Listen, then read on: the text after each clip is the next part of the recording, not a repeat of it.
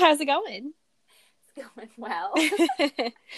So, okay, big things start small. So I told my friend today that we were starting a podcast. And she was like, oh my gosh, what's it about? And I was like, oh my gosh, that's what we're talking about today.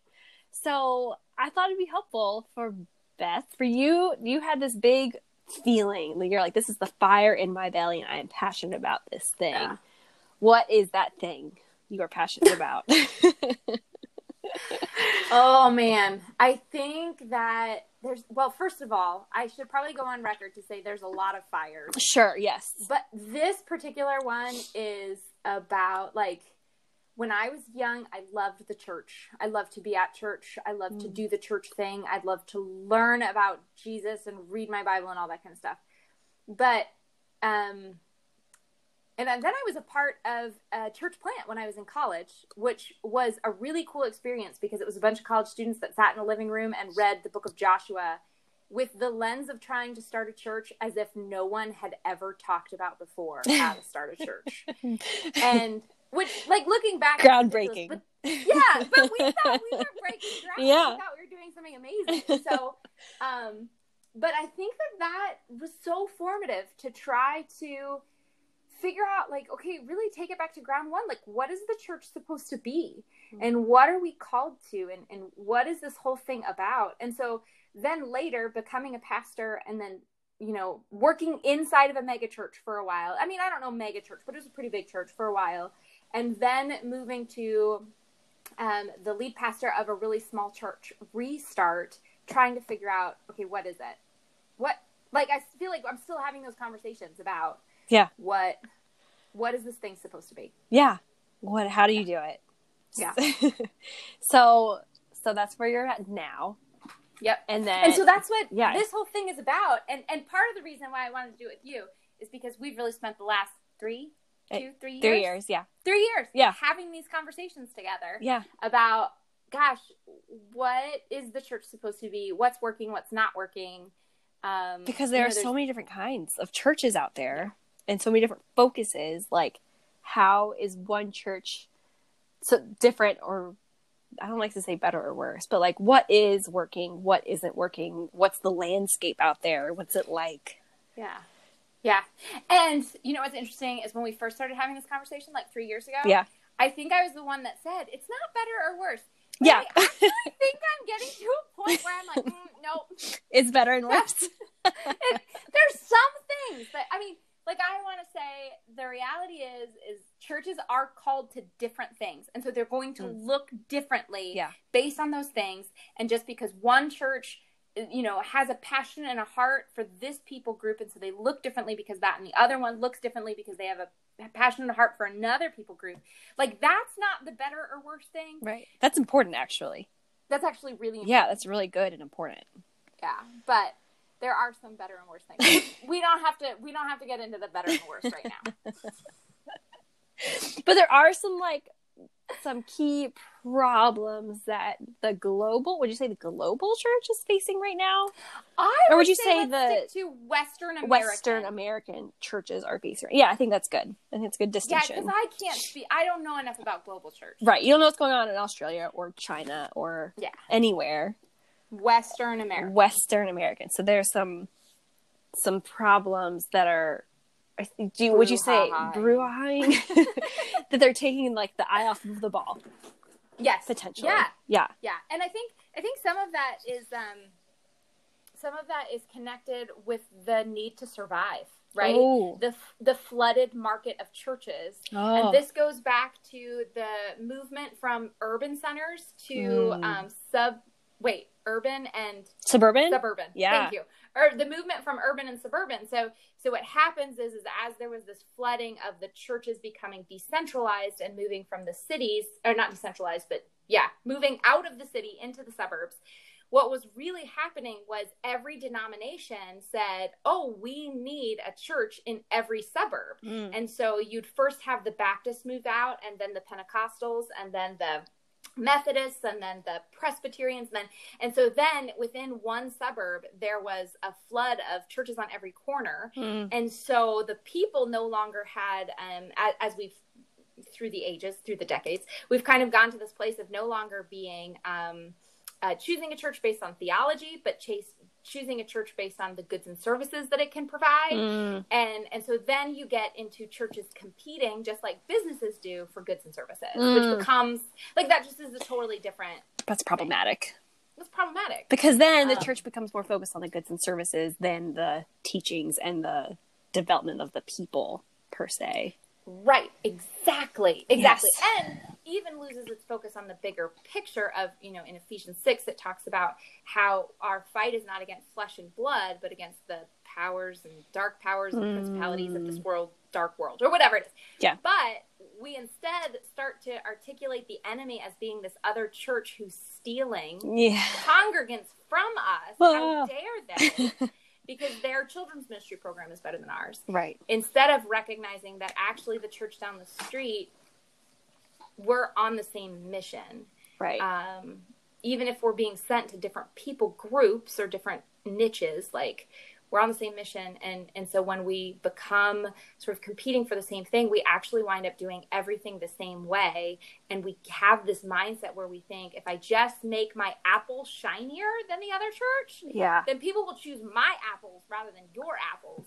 And we kind of lose sight of what we're really trying to do. So, okay, that's the problem. That's what's happening. So, like, what does a church do when they don't want to get into the same race of be shinier? I'm going to be the shiniest apple. But they also need congregates to even survive. Oh, yeah. That's great. What do you do? That is so tricky. Yeah. Yeah. So I think it starts with understanding the kingdom. Right? Like, I think where we have to start before we can ever ask the question of what is the church supposed to do, I think we have to start with, well, what is the kingdom all about? And I think that is something that churches don't talk about a lot, and we sort of just miss and lose sight of altogether. So, okay, let's unpack that a little bit. Like, you're saying, what does the kingdom look like? And what are you saying? What are you saying? Okay. Yes. So, the kingdom of God, right? I think the best way to unpack it is to really start with the biblical story, right? Like, so we have Genesis on the first page. We have God creating the world, and he sets it up. It's this perfect place, like, just totally perfect. Eden, everything is in right relationship with God. We use this Hebrew word shalom to talk about our relationship with God, our relationship with creation, our relationship with ourselves, and our relationship with others. Everything's perfect. And then sin and brokenness enters the world and fractures things apart. Now, a lot of times in the way we talk about that fracturing, we talk about it as like, okay, it's created this separation between heaven and earth. And now what has happened is that earth is like all the way over here and heaven is all the way over here. And if you can't see me because you're only listening, but my arms are really far apart. And so they totally get separated. And the story we as churches and as believers have in our head is that Jesus came from heaven way over here, all the way down on to the earth. right, on the way to the right.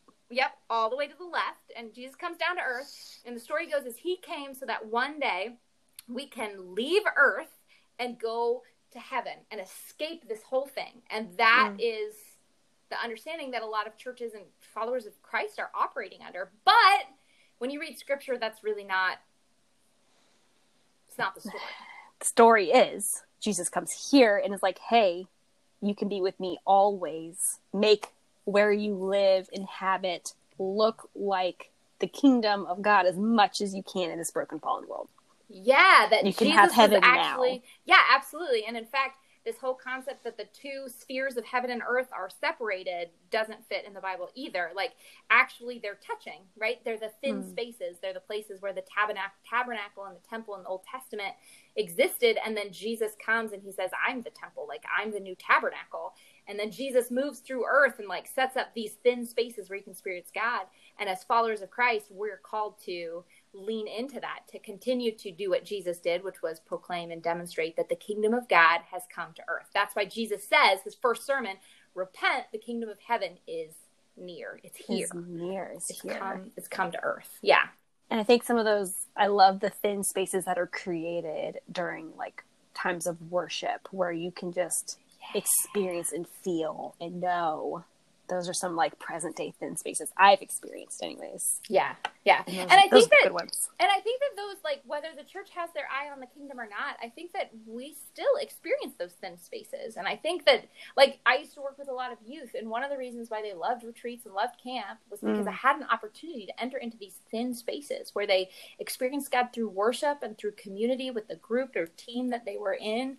And I think as a church, we've lost sight of our job is to participate in those thin spaces, not just in the church building or on a retreat, but in the places that we live, work, and play to bring more of heaven to earth, and by engaging in those thin spaces in our everyday life. Yeah. Okay, so 2 things. I remember going on youth trips, and we were like worshiping like so hard, right? Yeah, hard. And and it was like so good. And we were always like, why isn't it like this at our church? Like, why do my parents or why do they not experience it in the same way we do? So I remember that feeling and like that conversation that I had with my friends growing up. And also then we always at youth retreats would talk about, hey, take this home with you, live it, like take it to school the next day. And it was like, oh my God, what? I don't know how to do that. Yeah. Yeah. But it was also like, here's this pressure, like, hey, your testimony is important, and like, be able to talk about that with your friends at school. And it was like, oh my gosh, what? Yeah. So how do you, like, integrating those things was like really intimidating because they weren't integrated. Yeah. So. Yeah. And I'm sure at some point we're going to talk more about like, what does it look like to integrate those things? Oh yeah, totally. Yeah. Yeah. Okay. So, I remember learning about like when the dissenting happened from churches. Is that the right word? When like the church was the like center point of a community. Yeah. And then it changed, and like the 70s happened, and it was like peace and love, and like churches are still operating as if they should be the center point of the community. Yeah. But it's not. So like, what does the church do now that like in our society we are an what's the term? We're an unchurched population, or they're the rise of the nones, the rise of the people who say that they have no religious affiliation, non-religious affiliation. Yeah. So, okay, the church position, what does the church position look like in a society like that? Like, I feel like it's still like trying to dig in the heels, like, hey, come to us. We are what is most important in this model. So Alan Roxburgh, who wrote the book Joining God in the Neighborhood? Joining God? Do you remember? I made you read it. I don't remember what it was. Okay, anyways, put it in the show notes. I think it's Joining God now.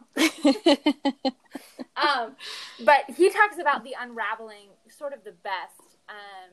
And he talks about this whole idea that in the 1950s and previous to that, the church was sort of at the center of a community. And so everybody went to church, everyone participated in church, and that was just what you did. And then as we went through, the 70s, the 60s and the 70s, church no longer was at the center of a community, particularly the rise of the 90s and then the 2000s for sure. Church is no longer the center of the community. And yet we have people who actually never experienced that, still leading churches, trying to get church to become the center of the community again, trying to get it to be the center focal point of the entire community. What does that look like? Like, come here every 3 or 4 days a week because it's the most important part of your life. Yeah, like being in this building. You're here Sunday morning. You're here Sunday night. You're here Wednesday night. You're here on Saturday. You're here. Yeah, you're just here all the time. Yeah. And a lot of churches see that as the holy grail of church life, that you would become a church where people are consumed with being in that church building and at that church place. Unfortunately, like, a lot of churches don't experience that today because you have the competition with different extracurricular activities, work. I mean, there are just so many different places that compete with church being the central location. Now, a lot of people, pastors and laity, like, so clergy and laity all together, are still trying to work and see that as the holy grail and try to create churches to be the spaces that everybody is at all the time. But culture has changed. Like, one, that's not going to happen, and they see like what is happening now as a sinful culture issue. Yeah, sinful nature. Culture. Yeah. And what Alan Roxburgh talks about is, he says, actually, like, all of that has unraveled, but just like when you knit something together or you crochet something, sometimes you create something and it works for a while, but you want to create something new. So everything unravels. It doesn't necessarily mean that it's all bad and everything's fallen apart. It says, okay, now knit something new together. And so Roxburgh talks about how maybe this is our opportunity as a church to, instead of, you know, lamenting where we were and that we're not there anymore, what does it look like for us to just say, no, take the yarn and make something new, something that will actually work for our culture in the spaces that we live, work, and play, and really examine the people that were around and sort of exegete the neighborhood and the community and figure out, well, what is God calling us to be now? What is he calling our church to be now? So what you're saying is that it's not bad. It's not bad. It's not bad. And I think it's also important to say that, like, if you're at church every day or that often and you're also trying to have a family time or friend time, you're not actually leaving any room to have people outside of that bubble of like your church time. Right. And so that kind of defeats the purpose. Yeah. So, okay, this gets, oh my gosh, so many conversations to have, but this gets into the idea that the church is sent by the sending God. And so this idea that when we fill our peoples, the follower of Christ, when we fill their calendars with church things from Sunday to Saturday, and they're always at the church, there's really no opportunity for them to be sent anywhere else. There's no opportunity for them to make connections with their soccer team or their coworkers or whoever it is, their neighbors. Their neighbors, And so they have no opportunity to be in those spaces and sort of bring the kingdom to those places. Yeah, which also means that the measurement of success for churches has to shift along with that so that they don't feel like failures all the time. Because if their measurement of success used to be like, 75 people came to Wednesday night dinner. And that's not what's happening anymore. It's a good thing, but how else do you measure? Absolutely. That's such a great thing. And I think that even as a church leader, that's I'm like sunken deep on this whole idea of shifting church culture, but it's still hard. It's hard when you see the numbers start to shift and you see, hey, I cast a vision for people to be fully present in their neighborhoods, which means they're not coming to all of my things anymore. Yeah, that's hard. You're hard. Like, oh my gosh, because it's like, are the things that I'm doing terrible, or are they doing the things in their neighborhood? Right. Exactly. And so you have to start creating a totally new measuring system for how did you say that we're being successful and what it is, because it used to be, my numbers are all up into the right. Like my numbers are up into the right. Every week I have more people. And when you start living out this idea of the big kingdom and maybe starting small, like everything has to start shifting. Yeah. Okay. So with all this in mind, what is the hope for the church if this is the shift and this is the change and this is like what instead do you do? Because you have this group of people who are learning and are activated, but the church is also an important part of like the community, even though it's not the central point. Right. How does the church be helpful in that community? Yeah. So I guess the point I'm getting to a long way around is different types of events. So I think church culture, at least for me growing up, was a lot of like, hey, here's this thing for us, like us, our church, like here, come do this thing for us. But now it's like, hey, let's do something for them. How do we do things for them while using us? Like how do we help them? Yeah. What does it look like? Well, so I think that like part of it is shifting from thinking everything in our church has to become bigger, and actually shifting to the idea that maybe it needs to be smaller. Oh, that's so hard too. Right. So when we think about how do we help somebody, how do we be active, how do we be the sent people of God, to some degree, it's a longer journey. It takes longer, and it often looks smaller. So like I have been a part of church programs and productions and events where it was like, cram the people in, the more we can have, let's make a splash in the community, let's do it, it's Sunday at this time and this many people come, and how awesome. But I think that if you take a step back and you really ask, like, hey, how many people were actually helped? Like, how many people were introduced to vibrant relationships with Christ? How many people were introduced to vibrant relationships with other people in the congregation that we could then journey with them for a long time? Like, I don't know that there were really that many. Like, maybe there were. I mean, lots of people fill out I made a decision to follow Christ at these sort of evangelistic events, right? But how many people made a connection with them that they could then continue to journey with them like Christ did with his disciples, to walk with them long term? If you're talking about those sorts of things, that happens in smaller and slower ways.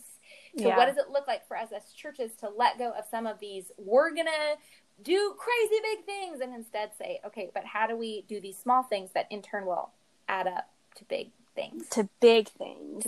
Which, like, I'm a big thing kind of person. Like, I want that's like in your event. DNA. Oh my gosh, I want all the big things.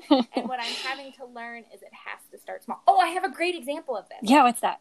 Okay, so when I used to do student ministry, and so we did this middle school thing that was on Wednesday nights. It was kind of like an open gym sort of thing where we then had the high school students, they were leading it. It was a great opportunity for the high school students to lead. They had to articulate sort of like the gospel to these middle school students. And the high school students were the ones that were supposed to like put on the show, right? And so we had this open gym time. Okay, this thing went from like 15 middle school students to like 240 middle school students in a gym with just like, I got hit in the head every week by something because I hate getting hit in the head. I hate getting hit. Like, yes, there it's the were balls flying worst. everywhere. They're playing all these games. I didn't know who these kids were. They started stealing things, which, like, again, student ministry, it's not the worst thing in the world to have students stealing things. I mean, like, you know what I'm saying? Yeah. Like there could be worse things. Is that what you're saying? Yeah, it could be worse. And like, you know, it's gonna happen. You're fine. Steal a basketball. Fine. It's right. Fine. Whatever. Like, okay. Yeah. But it was kind of like, okay, but great. We drew a crowd of like 240 people. Awesome. What do you do? What do you do? What do you do next? No matter how many ways that we were able to recruit adult volunteers or pour into our high school students to form relationships with these kids, what we found was we couldn't.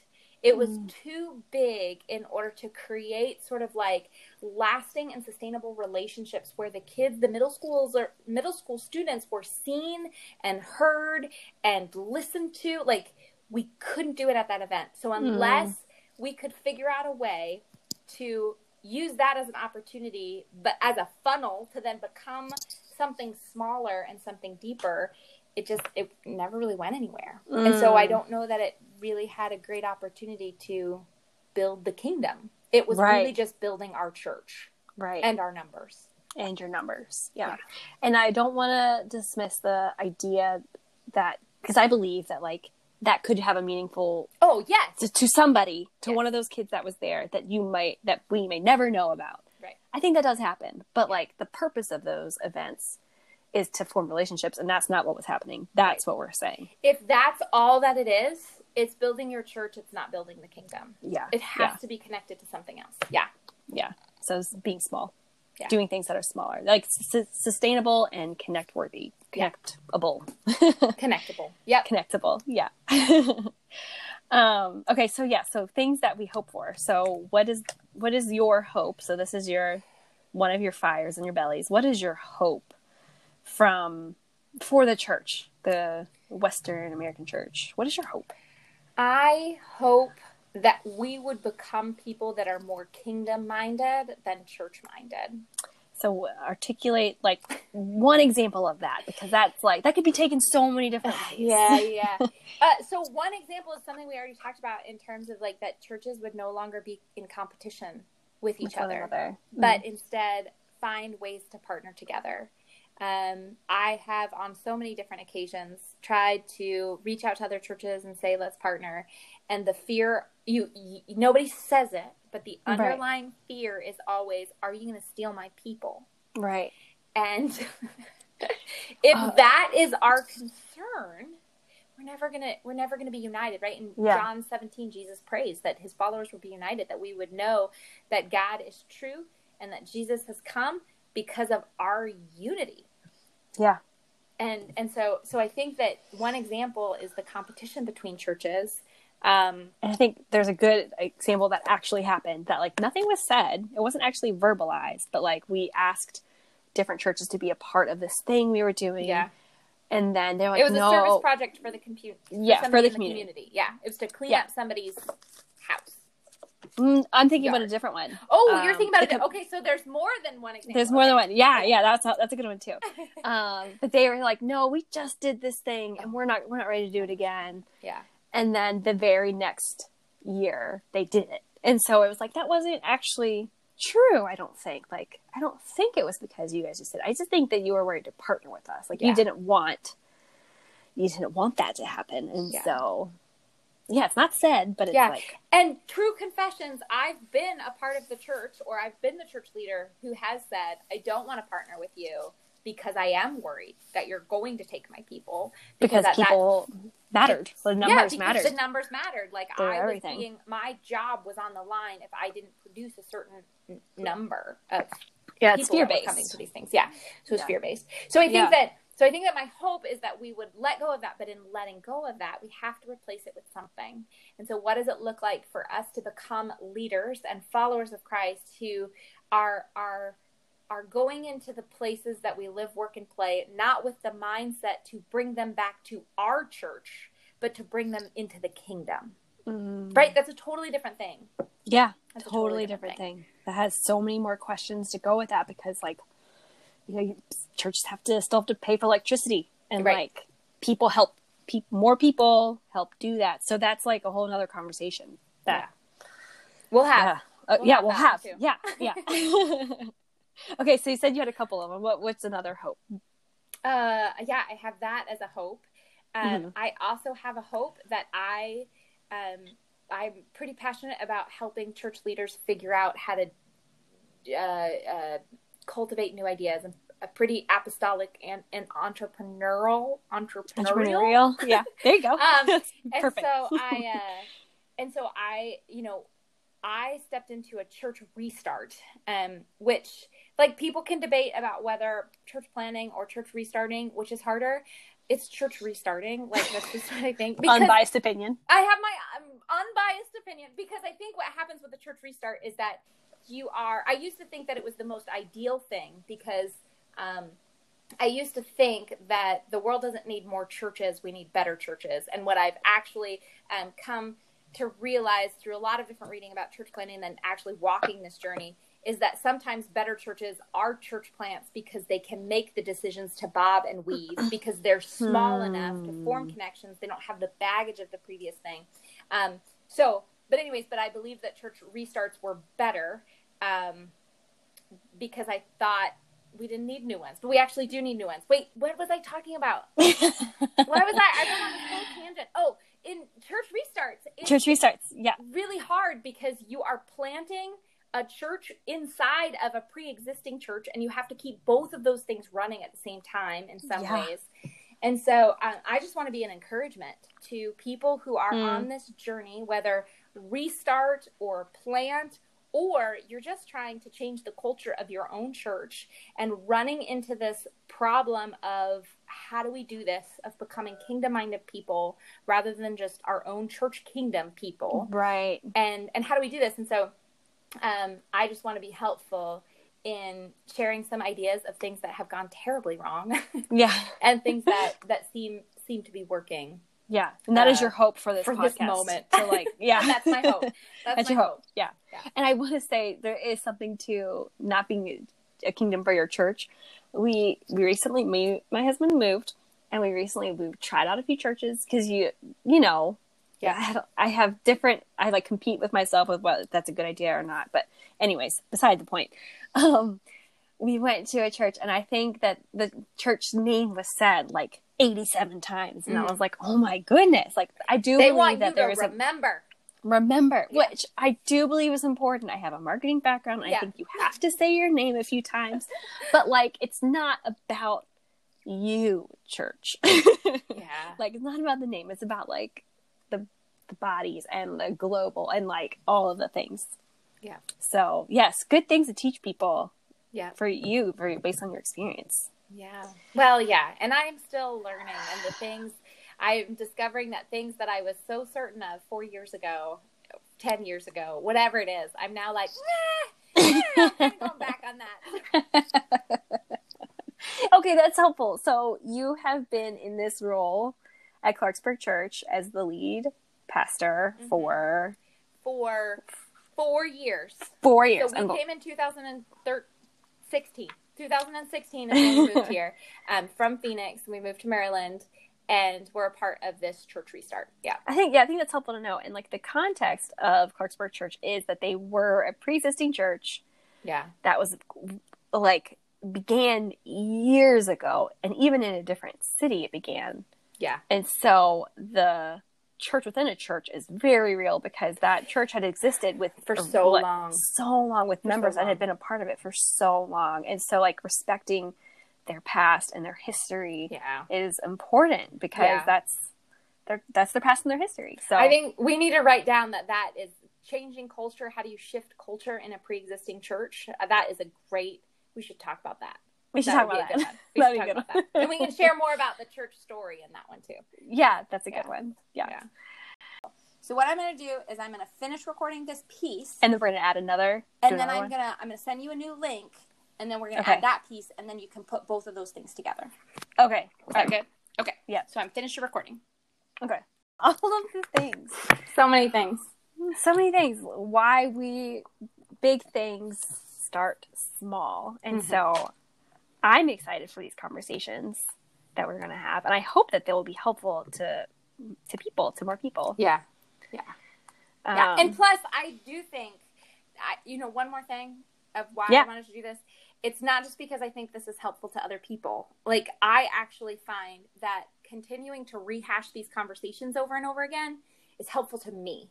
So it's helpful to sharpen my focus, to make sure that I haven't wandered away. Like, shiny objects are really easy to take my attention, and squirrels come in every day in all shapes and sizes. And so rehashing these conversations help me make sure that I'm a better leader for my congregation. And I'm constantly reminded that we got to focus on the kingdom, especially during, like, right now, COVID times. Like, it's COVID times. Yeah. Oh my gosh. It's really easy to get hung up on, my live stream service only went out to X number of people rather than what it was going to before. And so it's helpful for me too, these conversations. Yeah. And I also, like, not just COVID, but like the state of the country and all of these things are going on. So I think these conversations are really helpful for me too, just to like have somewhere to talk about it, because it's unknown territory and a lot of people are talking about it, but it is just, I think it's important stuff. And the church has a big role in that. Huge role. And so that'll be more exciting stuff. So yes. So, good. Yeah. Well, thanks, Beth. This was great. Thanks, Casey. I'll talk to you later. Okay. Bye. Bye.